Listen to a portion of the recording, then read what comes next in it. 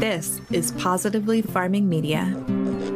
It's been an unusually warm start to fall in many areas of North America. My home in west central Missouri is no exception, where we're still seeing temperatures up into the 90s Fahrenheit the past few days. But I know we're inching closer to our usual first frost date, and I'm most certainly going to be prepared because our weather is notorious for changing practically overnight and then changing back again. If you're somewhere that experiences frost, which is basically anywhere up through USDA hardiness zone 10, it pays to be prepared for the unexpected. Sometimes you may only have a few hours warning that a frost is coming overnight, and scrambling to find everything you need at the last minute and then covering plants up in the dark is no fun, especially when the forecast shows a 2-week warm-up after one single night of frost. Ask me how I know this. I dare you. On today's episode of Just Grow Something, we'll review what the USDA hardiness zone map actually means, what temperatures differentiate a frost from a freeze, which crops can survive an initial frost, and then different options for frost and freeze protection in the garden. By the end, you should have a pretty good idea of what you'll need to have on hand based on your hardiness zone, what you're growing in the garden, and how much work you want to put into protecting your plants from the cold. Let's dig in. Hey, I'm Karen, and I started gardening 18 years ago in a small corner of my suburban backyard. When we moved to a 5-acre homestead, I expanded that garden to half an acre, and I found such joy and purpose in feeding my family and friends. This newfound love for digging in the dirt and providing for others prompted my husband and I to grow our small homestead into a 40-acre market farm. When I went back to school to get my degree in horticulture, I discovered there is so much power in food, and I want to share everything I've learned with as many people as possible. On this podcast, we explore crop information, soil health, pests and diseases, plant nutrition, our own nutrition, and so much more in the world of food and gardening. So, grab your garden journal and a cup of coffee and get ready to just grow something. Another day is here, and you're ready for it. What to wear? Check. Breakfast, lunch, and dinner? Check. Planning for what's next and how to save for it? That's where Bank of America can help. For your financial to-dos, Bank of America has experts ready to help get you closer to your goals. Get started at one of our local financial centers or 24/7 in our mobile banking app. Find a location near you at bankofamerica.com/talktous. What would you like the power to do? Mobile banking requires downloading the app and is only available for select devices. Message and data rates may apply. Bank of America N.A., member FDIC. In the U.S. and Canada, most gardeners rely on the USDA hardiness zone map to determine their growing zone. This map is how gardeners can determine which plants are most likely to survive year-round at their location. The map is based on the average annual minimum winter temperature divided into 10-degree Fahrenheit zones, which are then translated to Celsius. The current map that we're using was updated in 2012, and it was jointly developed by the USDA's Agricultural Research Service and my alma mater, Oregon State University. Go Beavers. Now, prior to the 2012 update, the most recent version was from 1990, and the first one was done way back in 1960. Now, in that first version, my area of Missouri was listed as Zone 6A. In 1990, we were redesignated as Zone 5B.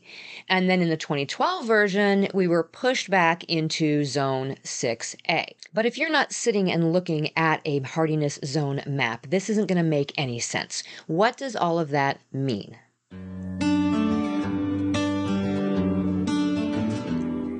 Plant hardiness zones represent the average extreme minimum temperature in your area. They do not reflect the coldest it has ever gotten in that area. It's just the average of the lowest winter temperature for that location in the 30-year period from 1976 to 2005.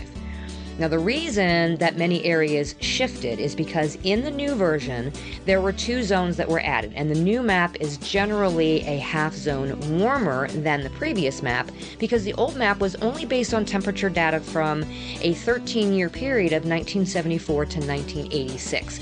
So this most recent update is more accurate. But I think we all recognize that many of our areas are getting warmer and our extreme low temperatures in the winter may not be what they used to be. So we'll see what happens the next time they update this map. But for now, it seems to be pretty accurate. That being said, this simply shows us what vegetation will generally survive year-round in your area. So if something says it's hardy to zone 4, well, that means it can survive temperatures down to the usual lowest winter temperature of negative 30 Fahrenheit or negative 34.4 Celsius. But if it says it's hardy to zone 8, well, it's not surviving temperatures colder than 10 Fahrenheit or negative 12.2 Celsius. And anytime something says not frost tolerant, it means that anything below 32 Fahrenheit or 0 Celsius is going to kill that plant. But this all depends on the level of protection you can provide. So if you're interested in extending your season, you just need to know whether or not the plants you have in your garden can survive a frost or a moderate freeze, and then whether they can survive a severe freeze with a little bit of help. And know that if you buy something that says it's a perennial, be sure it's a perennial in your zone. First things first, when we're preparing to go into fall and winter, we need to know our area's average first frost date. This is the average date of that first light freeze in the fall. I will leave a link in the episode show notes to a page that will help you find both your first average frost date and your last average frost date if you're in the US or Canada. For the rest of the world, you should have some sort of an almanac you can reference through your local government or local university. These dates are probably about a 30% probability based on historical data, so don't rely on these dates. They just give you a good guideline, and I would recommend having your frost protection at the ready at least 2 weeks prior in most cases. This year, the almanac says that my first frost date is likely to be here October 20th, but you can bet I already have my frost cloths ready right now, even though it was 90 degrees here today. So what type of materials we choose for frost protection is going to depend on how much protection the plant needs and what kind of weather we're protecting it from.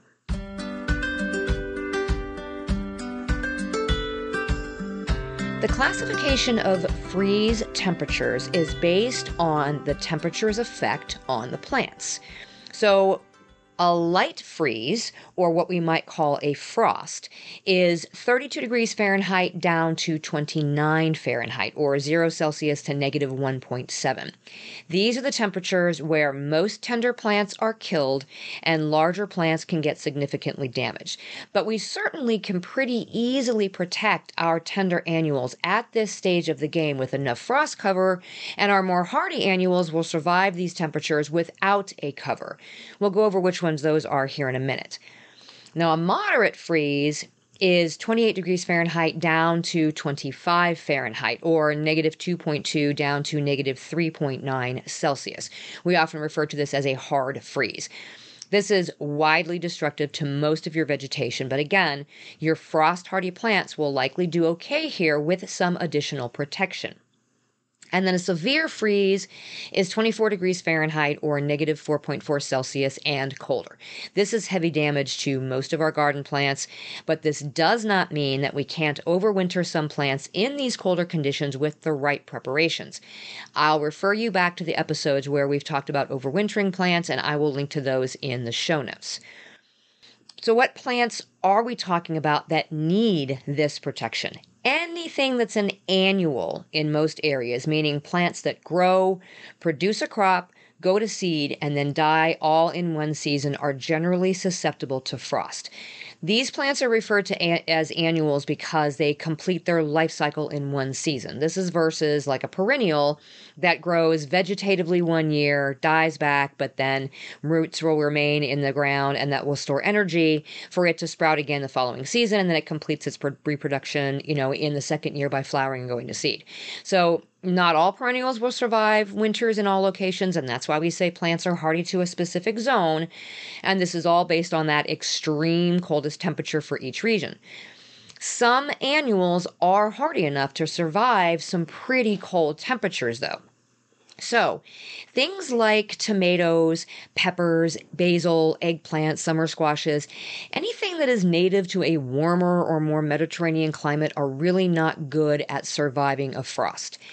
If you have plants that are still productive and you have fruit on the plant that you're waiting to get to the right size in order to get them to ripen, and you see you have a frost coming, but it's followed up by like 2 weeks of really beautiful weather, it might be worth it to you to protect those plants and allow them to continue doing their thing. I have done this with late tomatoes and peppers for sure. But as the day length gets shorter, these plants naturally become less productive. So they're likely not going to produce new fruits as the season goes on. So these season extension measures are usually only going to be short-lived just to get already existing fruit to maturity and then be able to get them to ripen. Conversely to this, we have things that like the cooler weather, like cabbage, broccoli, kale, collards, chard, arugula, spinach, carrots, beets, turnips, all of those things that do really well in cooler weather. A lot of them do really well in a frost or a light freeze as well. They generally don't even need any added protection when the temperatures are above that 29 Fahrenheit or negative 1.7 Celsius. Now, after that, below those temperatures, they can be successfully protected with heavy layers of protection down to well below 0 Fahrenheit or negative 17.8 Celsius. Just depends on how determined you are to have fresh leafy greens in the winter where you are. And even if you don't want to actively harvest them during the winter, using some of the methods I'll talk about next will help keep them protected long enough to bounce back up for a spring harvest. Now, before we talk about how to protect our hardy greens from frost, I want to talk to you about another type of greens, and those are the ones in my Magic Mind shots. I've mentioned my sort of obsession with Magic Mind in the past couple of episodes, but I haven't talked about what is actually in these green shots that makes them so effective. Magic Mind is made with organic matcha for the natural energy boost, nootropics that support attention, cognitive processes, and working memory, and adaptogens that help reduce stress and anxiety. We talked in our mushroom episodes about the neural benefits of lion's mane mushrooms. Those are in Magic Mind. Turmeric and cordyceps, which both help reduce post-exercise inflammation. You know I love this, right? All kinds of immunity-boosting vitamins and so much more good stuff. And you know me, I'm all about the science and evidence-based solutions. And Magic Mind links their website to peer-reviewed studies that show the benefits of the ingredients they use. And I am walking proof of this every day now. Get your own little green productivity shots by going to magicmind.com/justgrow and using code JustGrow20 for a limited time discount off of your subscription.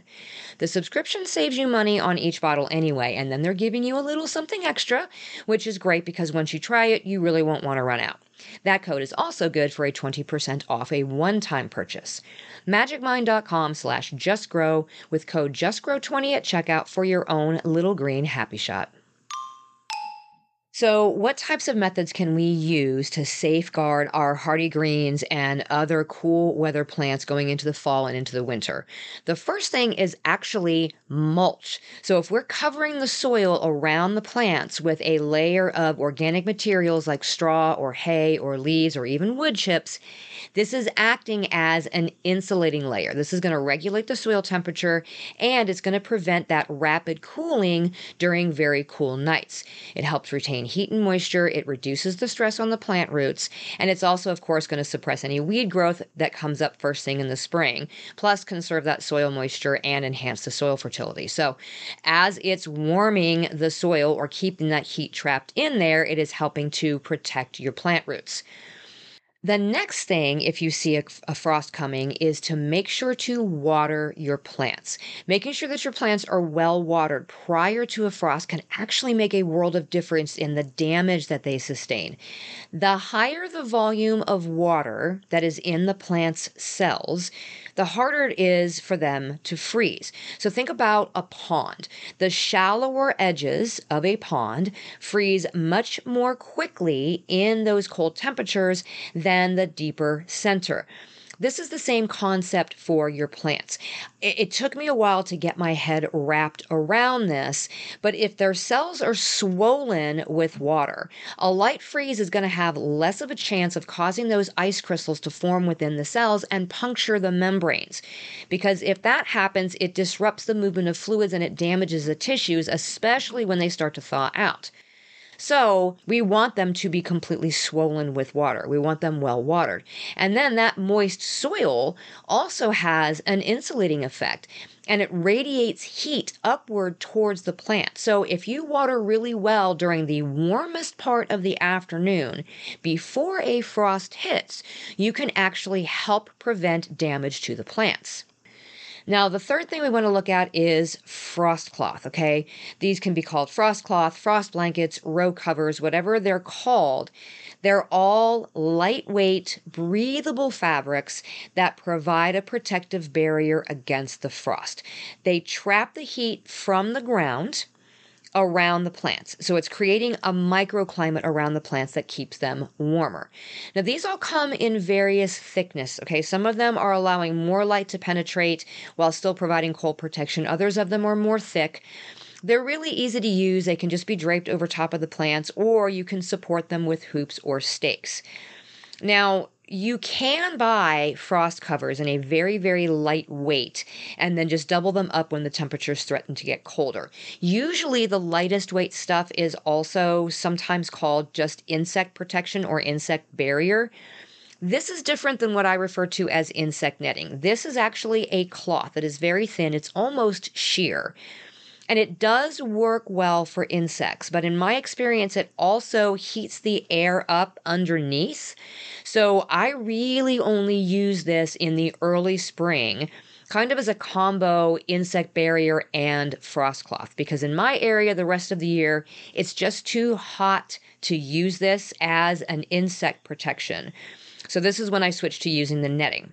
But the bonus to using this in the spring is that it's doing double duty. And if I need more protection, it can be doubled up over on itself to provide more. So I can actually use this again in the fall. And as the late fall moves in, if I really do still need some insect protection, it also works double duty then.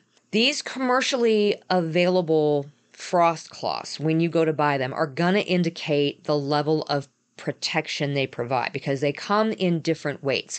There are all kinds of different variations out there from the different companies, and they all have their different naming conventions, whether they call it, insect barrier or lightweight or heavyweight, whatever. So really what you want to do is look at the description very closely, and you want to try to find the weight. And usually this is in ounces. In other areas it might be in grams, but in my area this is ounces, right? The lighter it is, the more that I think it's best for like insect control, and it's really only adding a degree or two of protection. We're talking a weight of less than ½ an ounce per square yard here. A more standard grade for general frost protection, something that's going to protect down to about that 28 Fahrenheit or -2 Celsius, is a 0.55 to 0.6 ounces per square yard. And then heavier still is going to be suitable for overwintering, maybe in a moderate climate down to 26 Fahrenheit or -3 Celsius. And then we have the absolute heaviest for deep freeze. That's going to weigh around 1.5 ounces per square yard, and that's going to protect down to about 24 Fahrenheit or -4 Celsius. All of these can be doubled up on each other for added layers of protection. But at that point, you're likely going to want to use supports of some sort under the covers so they're not weighing down on the plants. And remember, the heavier the fabric or the more layers that you use, the less light is going to be transmitted through it. So for temporary covers, this isn't really a big deal, and you can pull them back during the day when it warms up. But as you get further into the season, if you plan on overwintering, you need to know that light reduction is also going to reduce the growth rate of the plants. So keep that in mind depending on where it is you're gardening and how cold it stays during the day. Now, frost covers don't need to be specifically the commercially available ones. You can use old sheets, fabric shower curtain liners, any lightweight, non-plastic fabric material. So you don't have to go out and buy something specific. Hang on to those old worn out sheets or stained tablecloths or whatever and use them in the garden. So for quick frost protection, they absolutely work. For longer term use during the winter, though, again, pay attention to that light transmission and then act accordingly. Hey, it's Ryan Reynolds, and I'm here with Keith, co-star of my upcoming film, If, only in theaters May 17th. Do you want to tell people the big news? All right, I'll do it. Sign up now and you'll get unlimited for $15 a month and 6 months of Paramount Plus Essential Plan on us. MintMobile.com/switch. Upfront payment of $45 equivalent to $15 per month. Unlimited over 40 gigabytes per month. Face lower speeds. Videos at 480p. Active Mint customers by 531.24 get 6 months of Paramount Plus Essential Plan. Auto renews after 6 months. Offer ends May 31st, 2024. Separate Paramount Plus registration required. Terms and conditions apply if rated PG. When you need mealtime inspiration, it's worth shopping Kroger, where you'll find over 30,000 mouth-watering choices that excite your inner foodie. And no matter what tasty choice you make, you'll enjoy our everyday low prices, plus extra ways to save, like digital coupons worth over $600 each week. You can also save up to $1 off per gallon at the pump with fuel points. More savings and more inspiring flavors make shopping Kroger worth it every time. Kroger, fresh for everyone. Fuel restrictions apply. Another way to protect your plants is with mini greenhouses or cloches. So frost tents, mini greenhouses, cloches, whatever you call them, they are protective covers. They're usually made out of plastic. Some of them are made out of glass or other transparent materials. They basically encase either individual plants or small groups of plants. So they're going to trap the heat in the inside and they're going to create, again, a warm sort of microclimate for the plants. Cloches are especially useful for like really early season plantings and really delicate stuff. But later on in the season, also, if you have larger specimens or single specimens of things that you're trying to protect, they work just fine. I tend to go for things like the mini greenhouses because I fit more things in there. You just want to make sure that there's enough ventilation during the day, regardless of what you're using, because you don't want them to overheat and you also don't want a bunch of condensation to be created inside those containers or inside those covers, because that can lead to mold or disease. I will link to the little mini greenhouses like the ones that I have that I use to cover my raised beds. They have been super easy to use in the spring and the fall. They can be zipped open to allow for airflow during the day. And they're tall enough that if I need to put extra protection over top of plants, like some frost cloth in addition to the greenhouse plastic, there's plenty of room to do that even with taller plants. I love these things. I like the idea of cloches, and you can make these out of old plastic milk jugs. If you've got them available, just cut the bottom off of them and then place them over the plant, and then you can like twist the top off for ventilation if you need to. But I've not really found an inexpensive version of these to purchase outright. And then if you've got them, a lot of the time, especially if they're made out of glass or something, they're very heavy. You have to worry about sort of storing them and stacking them. And they all seem kind of, I don't know, really pricey for protecting just one plant. So if you have cloches that you use in your garden that you've found for a reasonable price, please feel free to share a link with me and I will share them with everybody. I generally just tend to lean towards the little mini greenhouses. And then finally, you can use heat sources. Incandescent light bulbs, even Christmas lights, not the LED ones, the old school ones, the ones that actually give off some heat. Well, they will heat up an area to prevent a frost. You can string them up low overhead, over top of your plants. Just make sure they're not touching anything that's flammable, no frost coverings or anything. There's those 100-watt outdoor lamps that you can hang over top of a small garden area to kind of give off some radiant heat. Depending on how large your garden area is, this is actually often just enough to raise the temperature the few degrees that we need to keep it from frosting over, especially if you're on a porch or a balcony or you've got a container garden. Just put the heat source right near the plants or put them inside one of the little mini greenhouses, and that will help maintain a higher temperature during those really cold nights. Just make sure, again, these are giving off heat, so don't have them touching anything. You don't want any fire hazards, and you don't want to damage the plants. And of course, if you have plants in containers and it's going to dip in temperature for just a night or two, you can bring in those susceptible plants indoors temporarily if the container allows for it to be moved.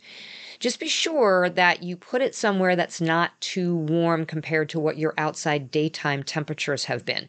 Anytime you do sudden changes in temperatures, it's going to cause problems for your plant.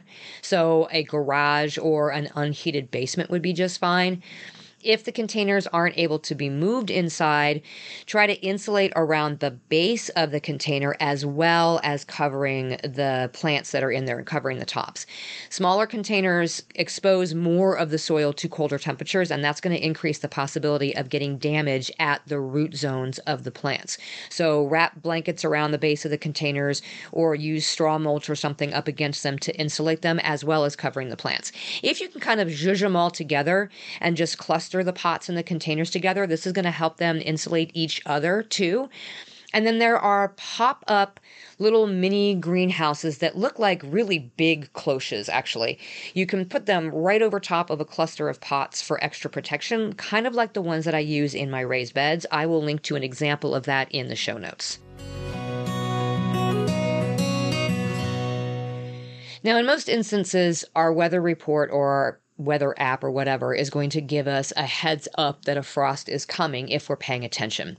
But we can also pay attention to the daytime conditions too, and that's going to give us an idea of whether we might need some frost protection measures in the garden that night.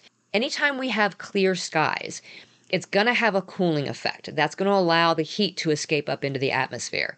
Conversely to that, clouds help to insulate from those sudden swings in temperature. So if it's a beautifully cool fall day and there's not a cloud in the sky, yeah, just be aware of the possibility that a frost may hit that night. Calm conditions, too, with very little wind, those are also more likely to allow for frost because that lack of air movement also means that those warmer air currents are not being distributed over the ground in our gardens. So if you notice any of these conditions on a beautiful fall day, heads up, you may get a frost. I hope that gets you prepared for what is to come this fall season, my gardening friends. Until next time, keep on cultivating that dream garden, and we'll talk again soon. You just finished another episode of the Just Grow Something podcast. For more information about today's topic, go to justgrowsomethingpodcast.com, where you can find all the episodes, show notes, articles, courses, newsletter sign up, and more. I'd also love for you to head to Facebook and join our gardening community in the Just Grow Something Gardening Friends Facebook group. Until next time, my gardening friends, keep learning and keep growing.